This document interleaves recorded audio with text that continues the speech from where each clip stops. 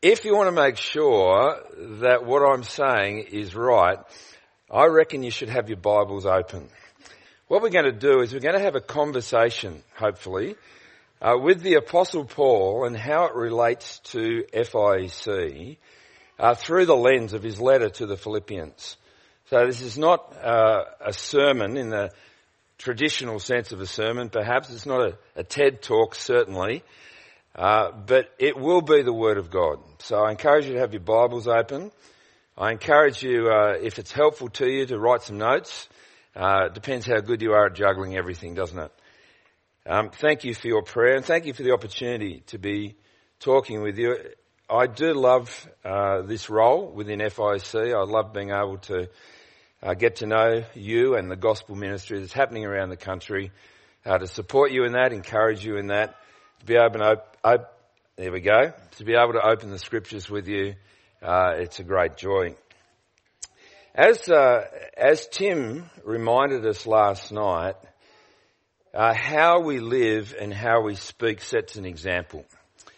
And Philippians introduces us to the apostle who wants us to follow his example as he follows the example of Christ. He mentions that twice in this letter. The first instance is in chapter 3. You can see it in verse 17. Join together in following my example, brothers and sisters, just as you have us as a model. Keep your eyes on those who live as we do.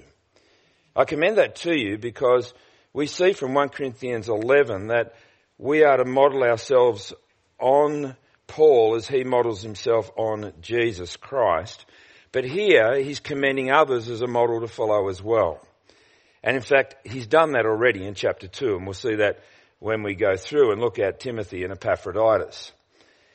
But he also says down in chapter 4 and verse 9, whatever you've learned or received or heard from me or seen in me, put it into practice, and the God of peace will be with you. So what is it that the apostle has been modelling? Lots of things, absolutely. Focused on the gospel, definitely. But I want to look at this through two lenses with you this morning. The first lens is that of focus on fellowship. After all, we're a fellowship of independent evangelical churches. I mean, we have fellowship in Christ. And Paul talks about the importance of fellowship here in this letter to the Philippians. And the second lens that I want to look through is that of being humbly ambitious. Let's look at each in turn. So first of all, we'll take a quick look at what it is to have partnership or to share together or to have fellowship. Indeed, in my version of the Bible, which is the NIV I've got in front of me, you get different language for the same Greek word. The word we're quite familiar with, most of us, is the word koinonia. It's the fellowship word. It means partnership. It means sharing together. And what is it that we share? What is it that we fellowship in? Most of us, I suppose, growing up, thought that fellowship was something that you did occasionally at church. You know, you had to get through all the boring stuff so you could stick around afterwards for a time of fellowship. Some of us meet in particular fellowship groups, a home fellowship or a youth or a men's or a women's fellowship and so on. But fellowship at its heart, Christian-wise, is sharing in some things that are very deep and very profound.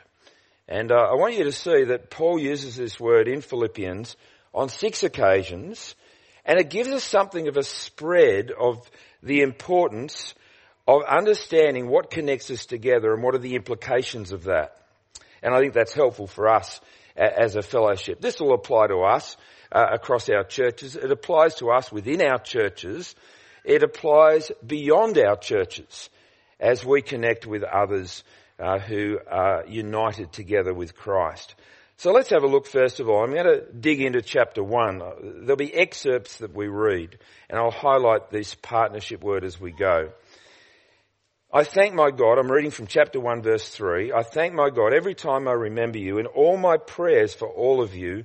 I always pray with joy because of your partnership or your fellowship in the gospel from the first day until now, being confident of this, that he who began a good work in you will carry it on to completion until the day of Christ Jesus. It's right for me to feel this way about all of you, since I have you in my heart, and whether I'm in chains or defending and confirming the gospel, all of you share, here's the word, all of you fellowship, you partner with me in God's grace. God can testify how I long for all of you with the affection of Christ Jesus. In the opening section of this letter, twice he mentions their fellowship, and he takes us to the very core of what this fellowship is. It's a fellowship in grace, the grace of God. We belong to God because of his generous gift towards us. And we don't simply have a private relationship with God. We are brought into relationship with God so that we can enjoy relationship with each other. There's a fellowship, a unity, a pairing together in the grace of God. And that, I think, when it's deeply understood, bonds people together quite profoundly. Maybe you've shared experiences that have been quite traumatic, or when you've been relieved of significant things, and it's caused you to have a really powerful connection with people. Some of you might have seen the movie Sully. It's about the brilliant pilot who landed an aircraft on the Hudson River. And all the passengers in that plane got the experience of skidding to a landing on the river rather than landing in a runway. And the movie actually highlights just how tense that experience was. How these passengers had begun to realise that something was dreadfully and dangerously amiss. And each one of them recognised the fact that because of the actions of Sully, the pilot, they are still alive. And the movie has various themes, and it's an excellent one, and I've just spoiled it for those of you who haven't seen it, but I commend it to you because right at the end, don't hang up too quickly on this movie, because right at the end you see footage of the real pilot and the real passengers, and they have a powerful bond together. They are people who've been saved. They've been saved from certain death, and probably the death of others if he wasn't able to land it in the Manhattan area on the river. They know the grace that has come to them. Friends, we have a far deeper grace than this, and it unites us together. We're not connected ultimately because we're part of a common denomination. Our bonds aren't because we share an interest in rural Australia or coastal Australia, because we're outbackanistas or we're whatever they are, hipsters.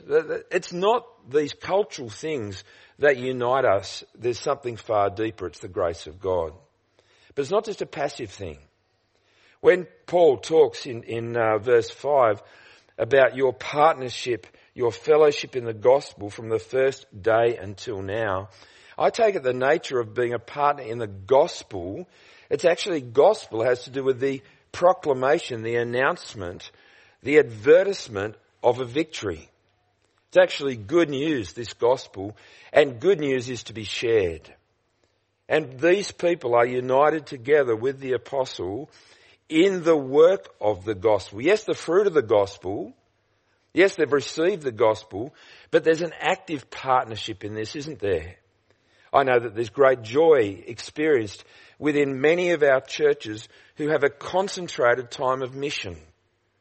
It might be Summerfest, it might be Springfest. I don't know if anyone does a Winterfest or an Autumnfest at this point. Yes, we do, right. We just live in a perfect part of the world that has no winter, spring, autumn or summer.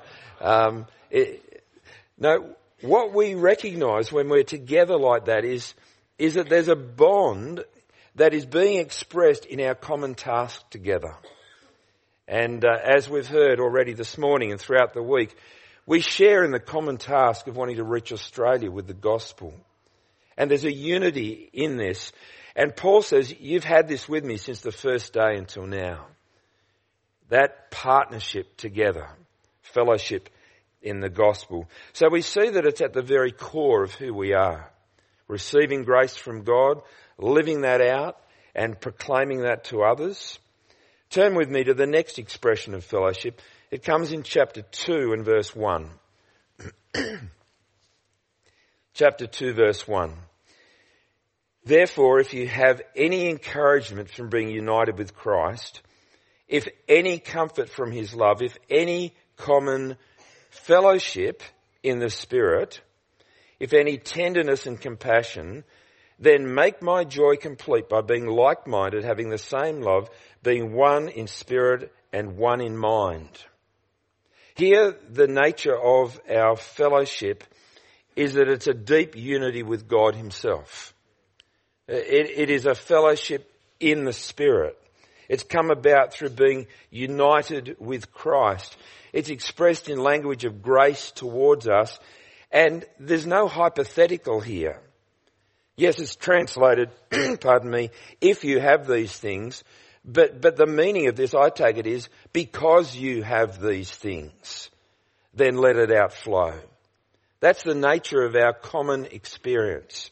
We're united together in the Spirit. And the beauty of that, friends, is it's not that we need to build a unity between us.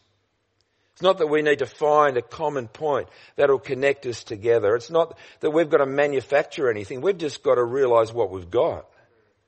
We actually are united together in a deeper way than a physical family is united together. Yes, there's a DNA bond.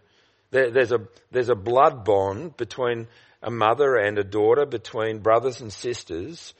But here there's a spirit bond. And the flesh and blood will pass away, but the spirit will not.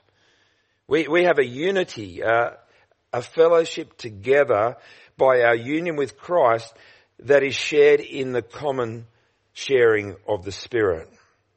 And there are big implications for this, and we'll leave these implications for the next part as we talk about being humbly ambitious. But our unity is a deep, profound, spiritual unity in the Spirit. The next of these references to fellowship comes up in chapter 10. Did you pick up on that? Good. I didn't hear it until I heard it. Chapter 3, verse 10. All right. Boy, my church is going to have to work hard in the future.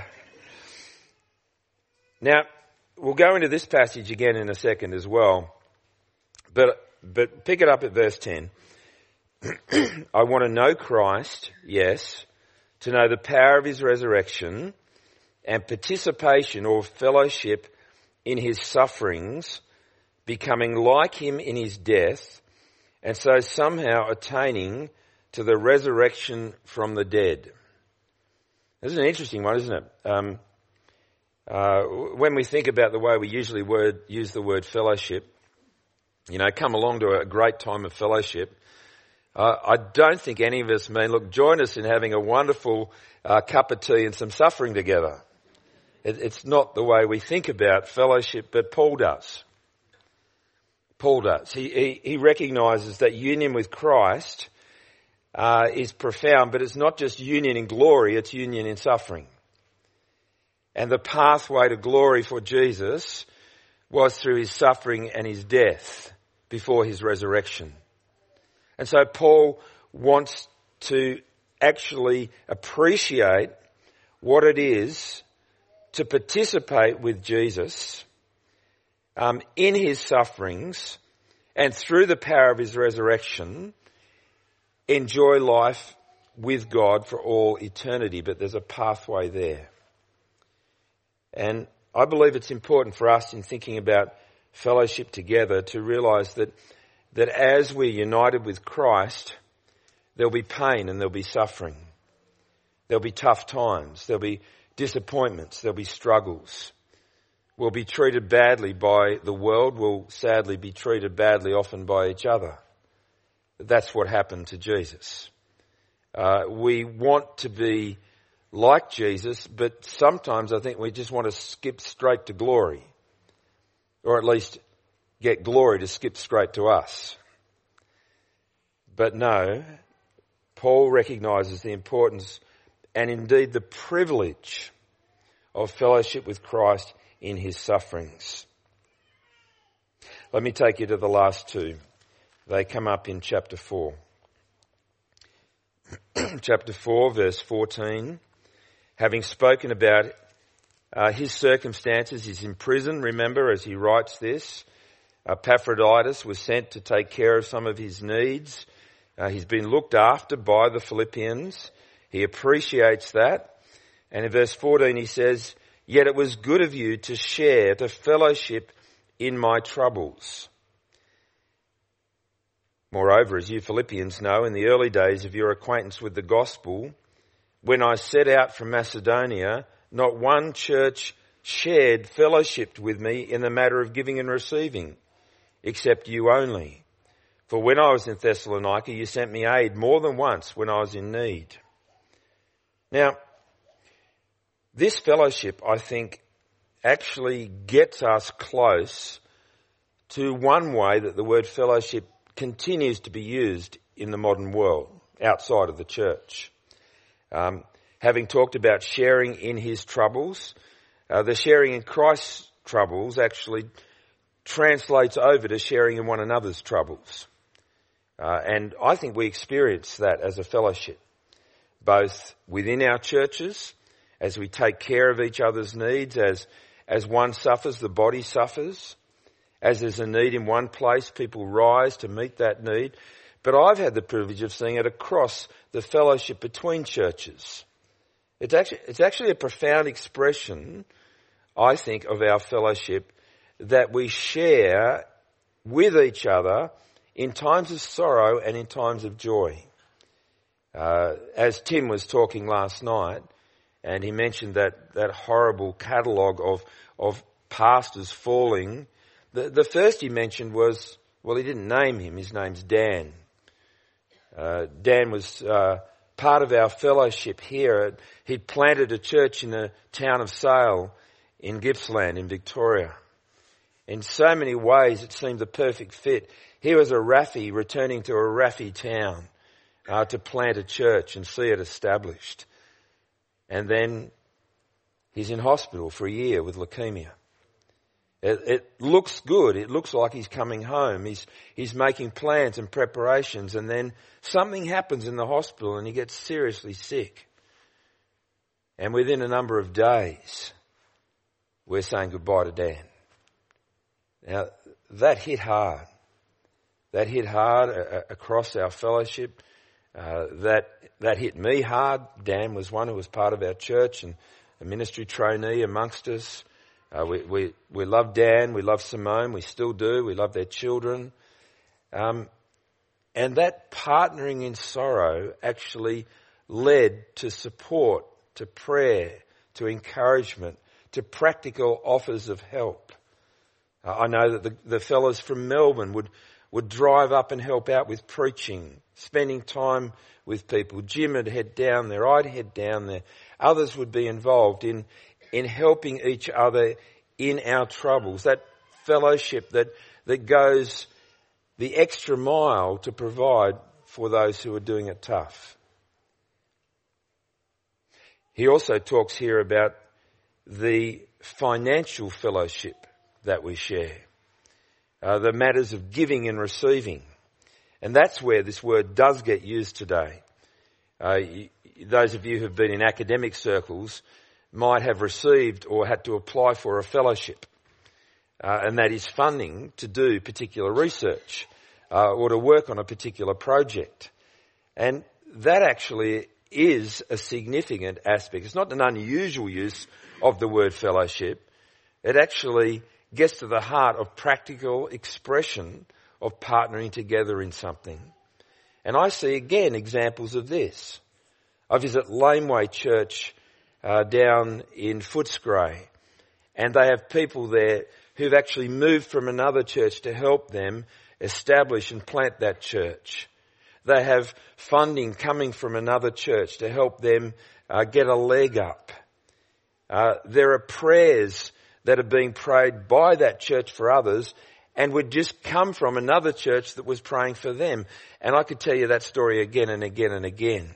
I think my favourite one is going to speak at the church at Broken Hill, Saltbush, out in the Menindee Lakes National Park, waiting for the helpers to arrive. 2 carloads from Orange.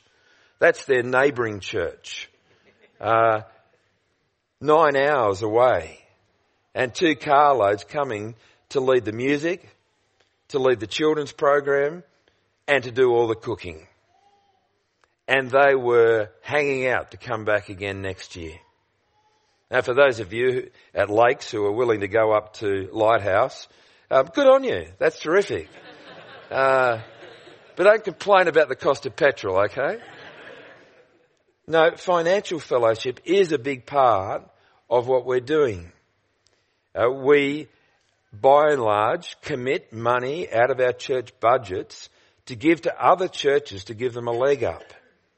And we, so many of us, praise God for wealthy, generous Christian people who've invested their earnings and their wealth into seed funding Christian ministry in our country. And we praise God for them and why not pray for more? So friends, the Apostle Paul thinks that a focus on fellowship is a good thing. And amongst a bunch of independent churches, I think we do well to remember that. And I think we're getting a lot better at it. We are not fundamentally independent. We're fundamentally in fellowship. That's the nature of our DNA. The core thing. Yes, we have independent churches that are independently governed, that don't necessarily share every piece that another church has. But at our core, we're united in Christ. We have the one Spirit. We all receive grace. We're on with the common cause of the gospel. We know that we are suffering as we are united with a suffering Saviour. And so we share in our troubles. And we give and receive together. Paul, I think, has captured the nature of who we are and what we want to be. Focusing on fellowship. It's not an institutional thing. It's a spiritual thing. Well, that's the first observation. The second conversation point I'd like to have with the Apostle Paul is about the importance of being humbly ambitious. Now that might sound like an oxymoron, to be humbly ambitious or to have humble ambition. And indeed, you could be tempted to think that, because if you go to chapter 2 and verse 3, that was read for us by Leslie earlier, it says, do nothing out of selfish ambition or vain conceit, rather in humility value others above yourselves. There's the contrast. So what is it? Is it ambition or is it humility? And it seems here that Paul's voting for humility. And so to a bunch of entrepreneurs, bunch of mavericks, bunch of pioneer church planters, parachuting into new places, venturing into new territory, is there a place for ambition? Or does Philippians put a stop on that? No, I want to say, I think Philippians shows us what humble ambition looks like. And that we should be humbly ambitious. And friends, we shouldn't be frightened of oxymorons. Because we're the fellowship of independent churches. Right? It's part of who we are. Now, there's a lot of fun oxymorons, aren't there? I mean, the chairman of FIEC, that's Andrew Hurd, he was a civil engineer. Ha ha ha ha. I was a social worker. Ha ha ha ha. But the nature of humble ambition is not as silly as it might sound. And I want to work with you to understand this. And it flows from chapter 2 and the work of Jesus. See, what do we see in Jesus? We see one who's in very nature God, who has everything. We see one who, in contrast to us, is absolutely entitled. Entitlement is right for Christ. And yet, he doesn't take hold of it. He's not there for what he can get. The one who's in very nature God, the one through whom this universe was created, this one becomes part of the creation. The Creator made man. God incarnate, taking on flesh. The one who, through stars into space, becoming a fetus in a womb. Now, you can contemplate the words, but I don't think our brains have any capacity to grasp just what's going on there. God entering into his creation. And as Ray reminded us last night, permanently. So God brings man, humanity, into the Godhead. Whoa. Why? That's the point. Why? Well, we see in Philippians why, and it focuses on the end point of his incarnation. You see, he didn't just become a man to experience what men experience, though he did that. He was tempted in every way as we are. He didn't just become a man in order to identify with birth through to death, the full expression of humanity, though he did that. His death has a purpose. It's not just any death, it's even death on a cross. You see, Jesus heads to Jerusalem out of divine necessity. The Son of Man must be handed over. The Son of Man must be tortured. The Son of Man must be rejected and killed. The Son of Man must hang upon a cross. And the Son of Man must be raised on the third day. There's a divine imperative there. There's that little word. I mean, Philip kept quoting Greek, and let me give you one. I remember this one. Dei. D-E-I. It means must. And Jesus keeps saying it. I must do this. I must go to Jerusalem. I've seen all the other wonderful holiday destinations. Got to go to Jerusalem as well. No. No, it's to do with fulfilling his purpose in coming. Being that suffering servant of Isaiah 52:53. Being that king who's coronated through his death upon the cross, trusting that God will keep his promise to raise him. But why? Sounds macabre, doesn't it? I'm coming and I'm dying on a cross. Why? It's not like Socrates, friends. Not the one who just wants to take the poison because there's some inherent virtue in suicide. No. He comes to give his life as a ransom for many. He comes to substitute himself, the innocent one, for the guilty. He comes so that people might be saved. And rather than suffer an eternity without God, will be raised to life with God spiritually here and now, and through death into eternity forever and ever. That's why he comes. Now, this is not given to us in Philippians as a lesson in Christology. Paul's not giving us, episode 3 of his doctrine series on the person and work of Christ. No, he's got a purpose in it, and the purpose is back in verse 4 and 5. Not looking to your own interests, but also to the interests of others. In your relationships with one another, have the same mindset as Christ Jesus. Christ Jesus, what was his mindset?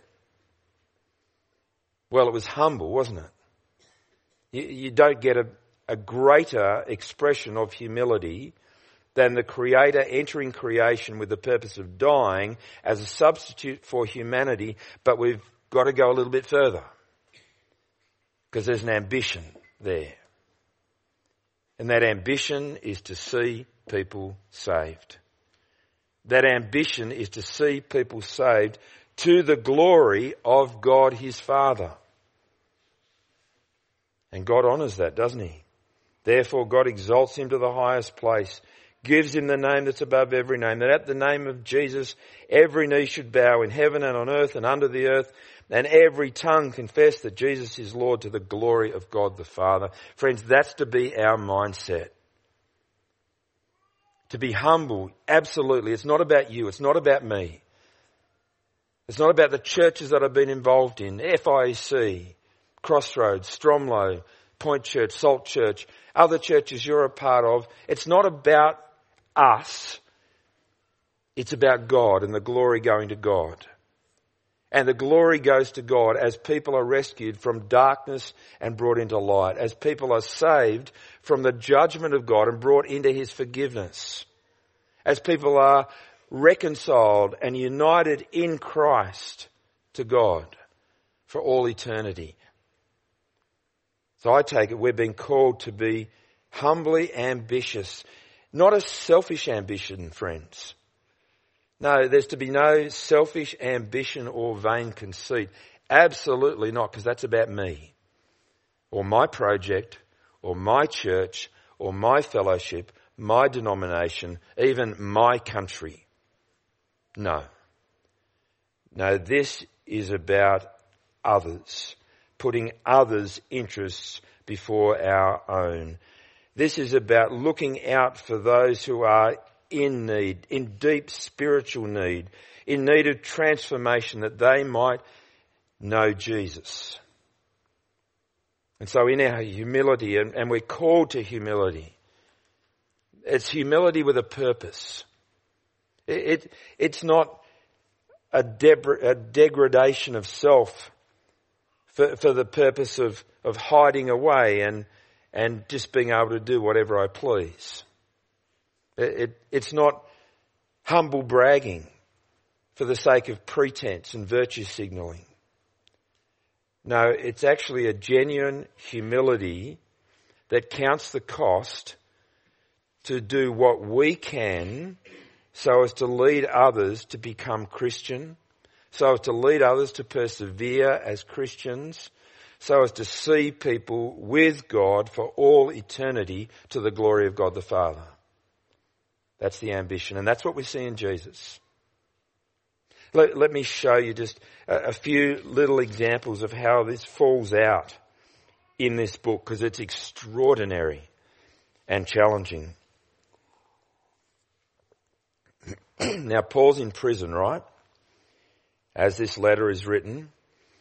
Come back to chapter 1, verse 12. Now, I want you to know, brothers and sisters, that what has happened to me has actually served to advance the gospel.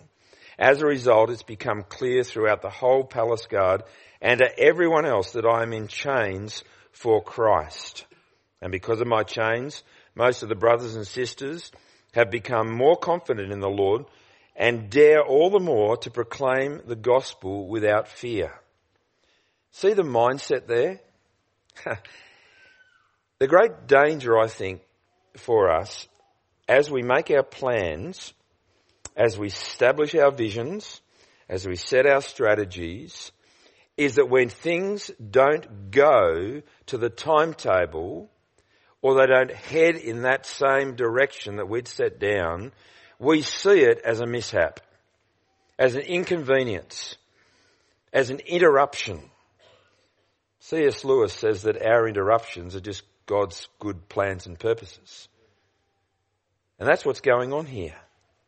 How else was God able, well, I won't put it that way because God's able to do anything over and above. So let me put it another way. God demonstrates that he is able to bring about incredible good through Paul actually being in the prison.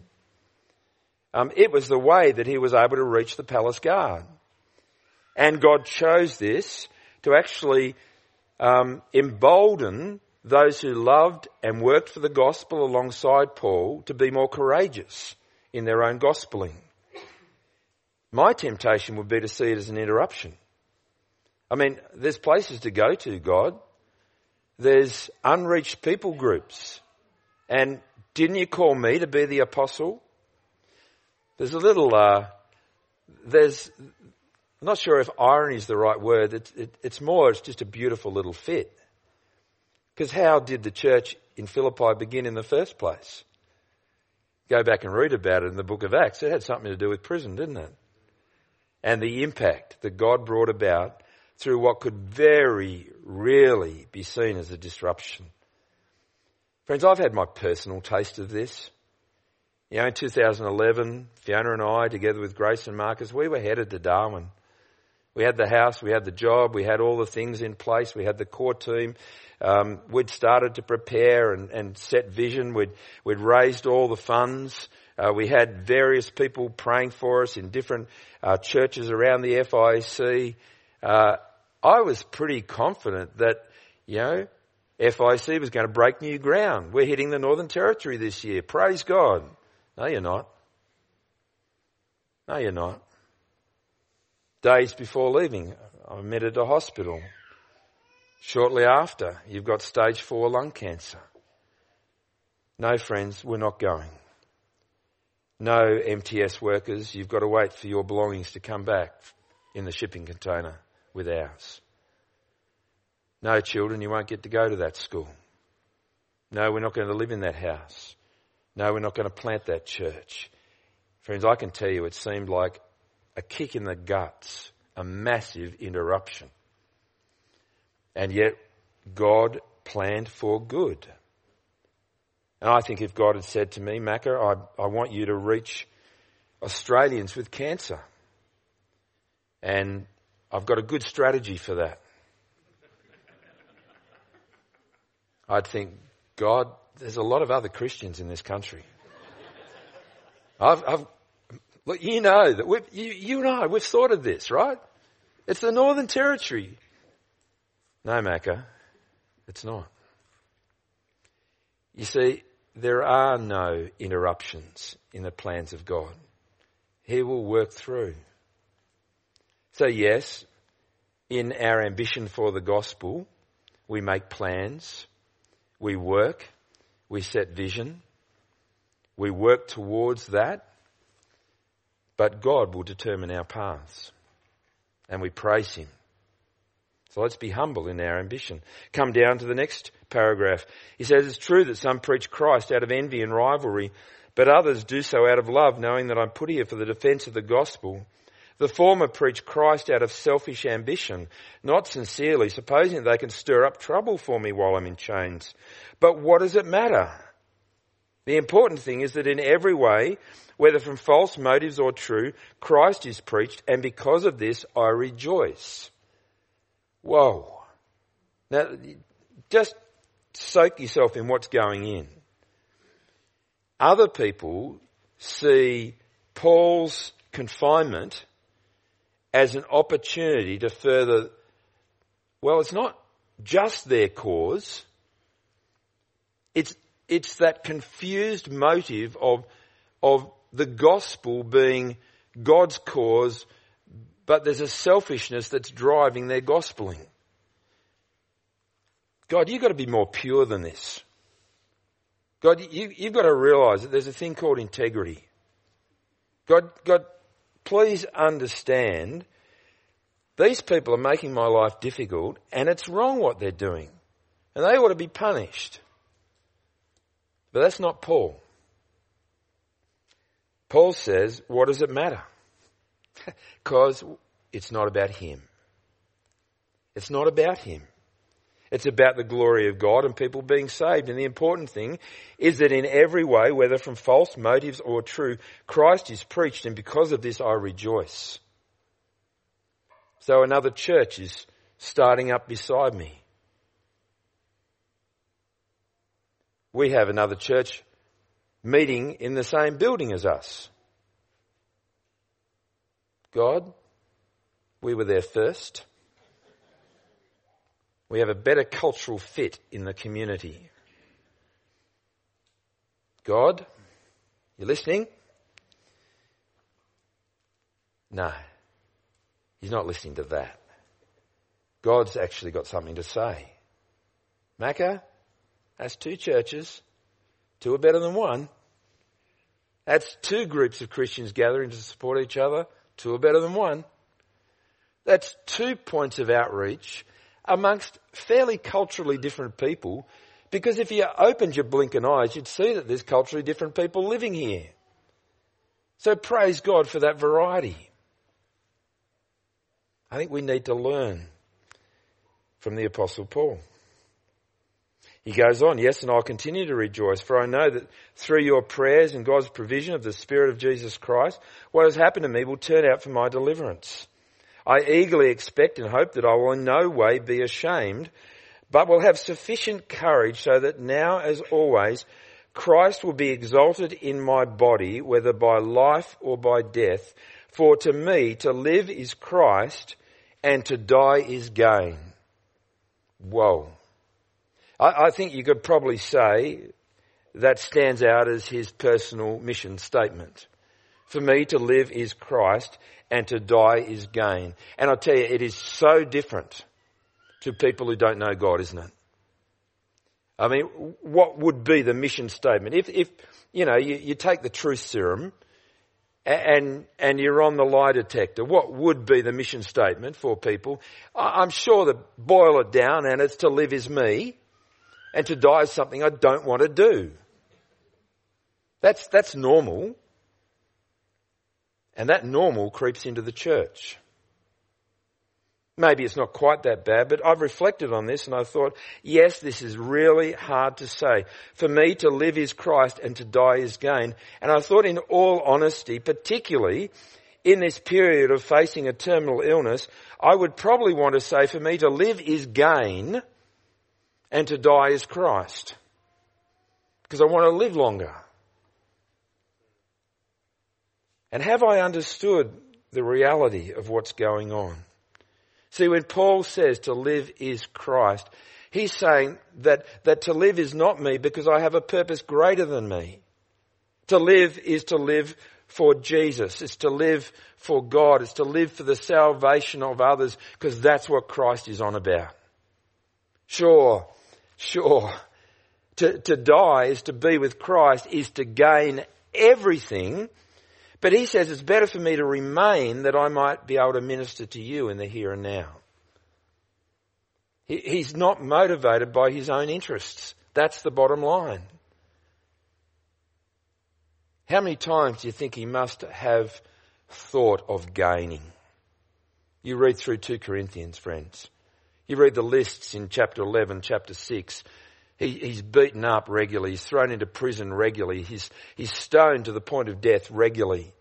He's beaten up. He's rejected by his own people. You read the end of 2 Timothy. He's deserted me. He's deserted me. He's deserted me. How many times must Paul have been tempted to cry out for gain? At the beginning of 2 Corinthians chapter 1, and he says, he's brought me to the point of death, that I might learn to trust in the one who raises the dead. Yes, he had lots of reason to cry out, Lord, take me home. But that would be the easy option. And his desire is to take the hard road, not because he's a martyr, but because he loves God and he loves people. And he's got the gospel and he's filled with the Spirit. What would you say is your mission statement, your vision for your life? For me, to live is Christ and to die is gain. Well, Paul's desire is to choose that which will further the work of Christ in this world. And so he says, convinced of this, I know I'll remain. I'll continue with all of you for your progress and joy in the faith, so that through my being with you again, your boasting in Christ Jesus will abound on account of me. That's where he's focused. Humble ambition. Friends, there's something to say from pretty much every chapter of this book of Philippians on this theme of humble ambition. You see it in Jesus. You see it worked out through the Apostle Paul. You see Timothy, no one else like him, who has a genuine concern for your welfare. Chapter 2, verse 20. That's one of the most sobering verses, isn't it? And one of the most joyous. It's a bittersweet. There you go, oxymoron. No one else like him. How sad is that? But he has a genuine concern for your welfare. How good is that? And Timothy there, I take it, is one of those that they are to keep their eyes on. Chapter 3, verse 17. Unless they're tempted to think, hey, you've given us Jesus. Hey, he's God in the flesh. And you've given us yourself, and hey, you met Jesus on the road to Damascus, and you've been commissioned with the gospel to the Gentiles, and you've got all that training behind you, and you've got all that experience, and we couldn't possibly model our lives on you. And Timothy, well, he's just your sidekick. You're Batman, he's Robin. I mean, there's not much difference. He writes letters with you. We forget that sometimes. Not just Paul writing. But Epaphroditus, harder to escape the model, because he's one of them. They sent him to take care of Paul's needs, and he gets really sick. So sick that he nearly dies. And he makes sure that they know about it. He has man flu, friends. And man flu is serious. And groaning and complaining and whinging and it's acceptable with man flu. Sympathy is important. Love, tenderness, hot soup, compassion, pillows, TV. It's all about me when you have man flu. And if you don't understand it, women, it's because you don't get it. But the extraordinary thing here, isn't it, is that he was ill and he almost died. But where's his distress? It's in the verse before, verse 26. He longs for all of you and is distressed because you heard he was ill. He doesn't want them to worry about him. He's concerned for them. And he almost died for the work of Christ. He risked his life to make up for the help that you yourselves couldn't give me, Paul says.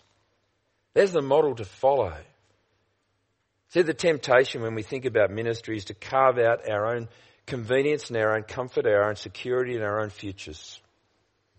Not so much perhaps within FIC, because a lot of those denominational things aren't in place. But I'll tell you what, it can be hard to get people to move, to go onto the mission field, to accept a job in the western suburbs of Sydney, to go to outback Australia. They've been looking in Sale now for 2 years, 2.5, for a pastor. They've been looking in Wollongong for over 1.5 years. They've been looking in Swan Hill for quite a while. But Swan Hill, well, some of us just discovered it's actually in Victoria. And it's kind of closer to Broken Hill than it is to the eastern suburbs of Sydney. Not sure I want to go to Swan Hill. I hear there's not much surf at Swan Hill. So what is it? What is it that we're most concerned about? They're provocative and challenging words, aren't they, that Paul offers. In chapter 3, he reminds us that it's not about him, his pedigree, or what he's achieved. It's only about knowing Christ, participating with him in his sufferings and becoming like him in his death. And Paul knows that he has work to do. Down in verse 12 of chapter 3, I haven't obtained all this or arrived at my goal, but I press on to take hold of that for which Christ took hold of me. Down in verse 13, forgetting what is ahead and straining towards what is ahead, I press on toward the goal to win the prize for which God has called me heavenward in Christ Jesus. Friends, I take it there's a humble ambition in Christian perseverance. That is, our citizenship, verse 20, is in heaven. So we should set our mind on heavenly things. We eagerly await a Saviour from there, the Lord Jesus Christ, who by the power that enables him to bring everything under his control will transform our lowly bodies so they'll be like his glorious body. See, that's why to live is Christ and to die is gain. Because there's more to come. What a wonderful thing it is to have every spiritual blessing in Christ, to leap out of Philippians into Ephesians 1. But there's more to come. Maybe not more to be done, but more to experience. We will be freed from our sinful, decaying bodies. We will be freed from our pathetic attempts at unity and reconciliation. We'll be freed from the temptations that rack our hearts and consciences. We'll be freed from the difficulties that it is to battle against the flesh by the Spirit of God prompting us to display his fruit, to live his way. Those things one day will be in the past, because we'll be transformed fully and completely into the likeness of Christ our Saviour. Are you ambitious for that? Well then, come back to verse 12 of chapter 2. Dear friends, as you've always obeyed, not only in my presence, now much more in my absence, continue to work out your salvation, not work for your salvation. Work out your salvation with fear and trembling, for it is God who works in you to will and to act in accordance, in order to fulfill his good purpose. Straining, pressing on, taking hold of, looking forward, being ambitious for eternity. We are told to push forward, friends. We don't have dual citizenship. We have a citizenship in heaven. For now, we're dislocated. We're refugees. We're on a journey. No, we're to push on. We're to strive. We are to work out our salvation with fear and with trembling. Before God, it is hard work.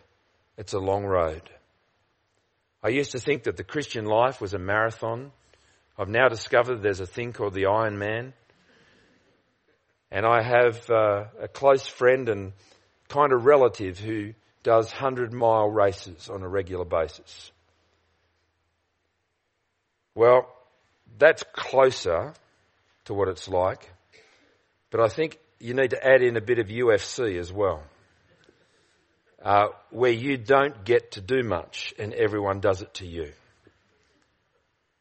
No, we are to push on. We are to strive to the end. We are to be ambitious to be with Christ. We are to strain to take hold of that for which God has taken hold of us. With fear and with trembling. Consciously looking ahead. If you get there, you look back and you see that it was all of God that made it happen. It's not that you put in your contribution and your Creator tops it up. No, there's a formula here that we can't fathom, and that is we work out our salvation with fear and trembling, for that is because It is God who works in you to will and to act to fulfill his good purpose. Who is it that will get you to the end? Well, you need to work that out. You need to strive. You need to persevere. You need to press on. You need to realize that's where you belong. That's where your citizenship is. That's your eternal address. Keep focused. Don't be distracted. Avoid temptation. Set an example. Follow good examples. You do that for it is God who works in you both to will and to act according to fulfilling his good purpose. Isn't that good? There's times when my will is not there.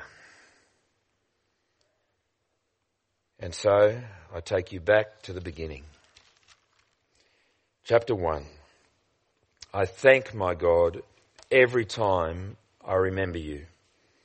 In all my prayers for all of you, I always pray with joy because of your partnership in the gospel from the first day until now, being confident of this, that he who began a good work in you will carry it on to completion until the day of Christ Jesus. Thank you, Father. Thank you, Lord Jesus. And let's pray for each other, thanking God that when he starts something, he finishes it. And it's right for us to feel this way. And look at his prayer down in verse 9.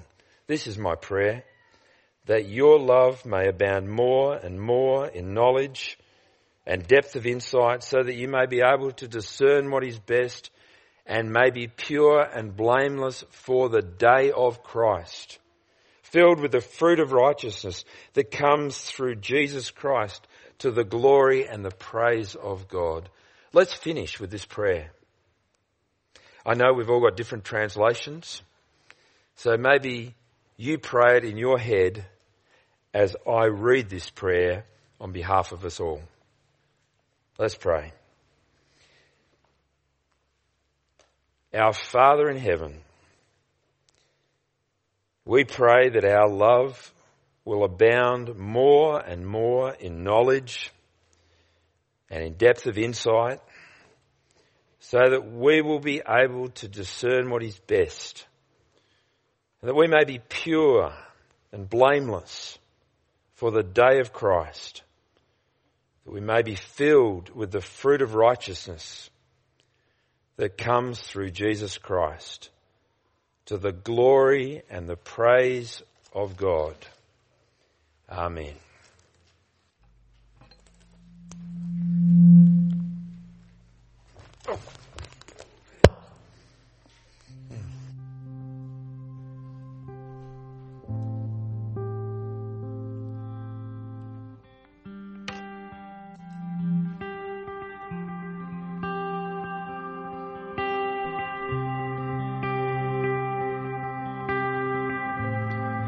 I'm going to sing, Yet Not I.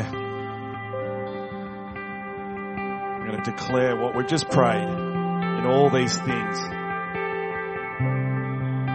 It's Christ at work in us.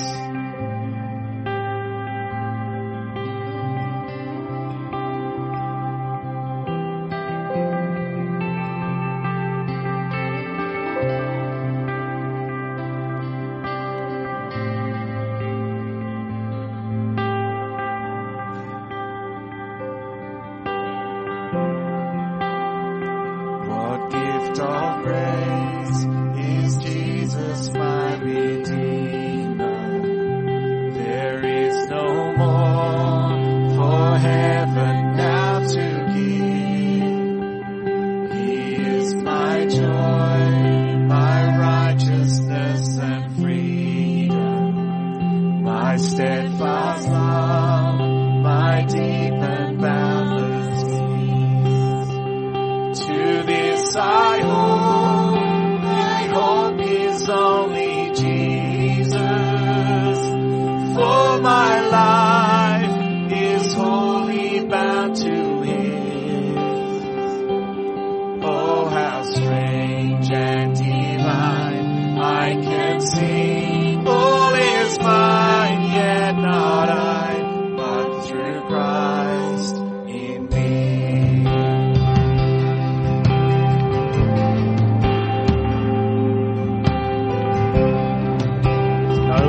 emotions. The night is on, but I am not forsaken. For by my side, the Savior, He will stay. I labor on in weakness and rejoice. For in my weakness to His I hold, my shepherd will defend me. Through the darkness,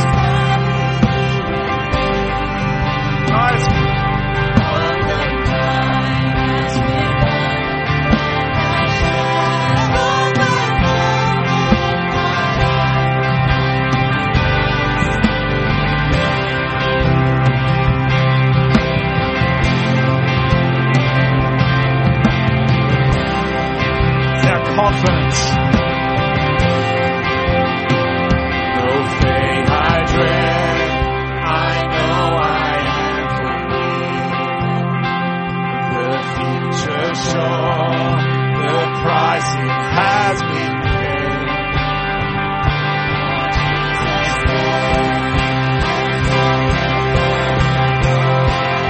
He was right.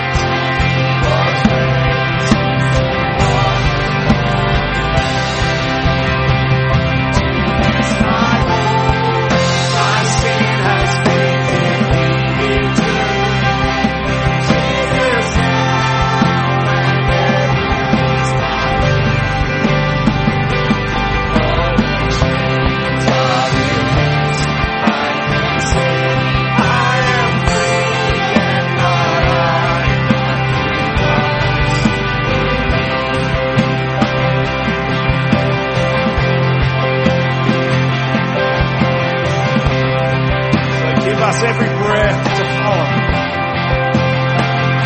With every breath, I long to follow Jesus.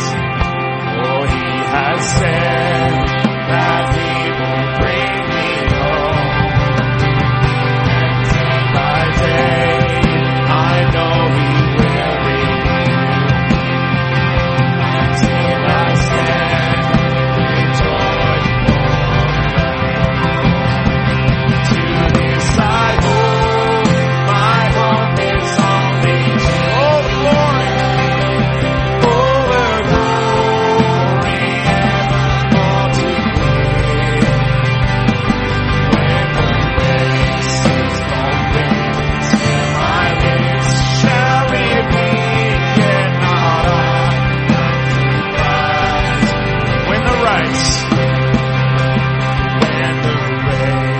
is complete, still my lips shall repeat, yet not I, but through Christ in me.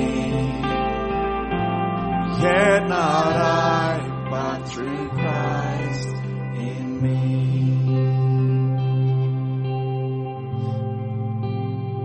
Father, thank you for your grace towards us in Christ. Thank you that we can sing praises to you, hear from you, and now ask you for help in our lives. And we pray this in Jesus' name. Amen. Friends, we're going to go to prayer groups straight away. At 11 o'clock there'll be morning tea, and at 11:30 we're straight back in here for our final session. If you've run out of things to pray for in your prayer group, there's a great list of the churches. All the churches in the FOIC, you might want to start praying through them if you like. Let's go to prayer groups now.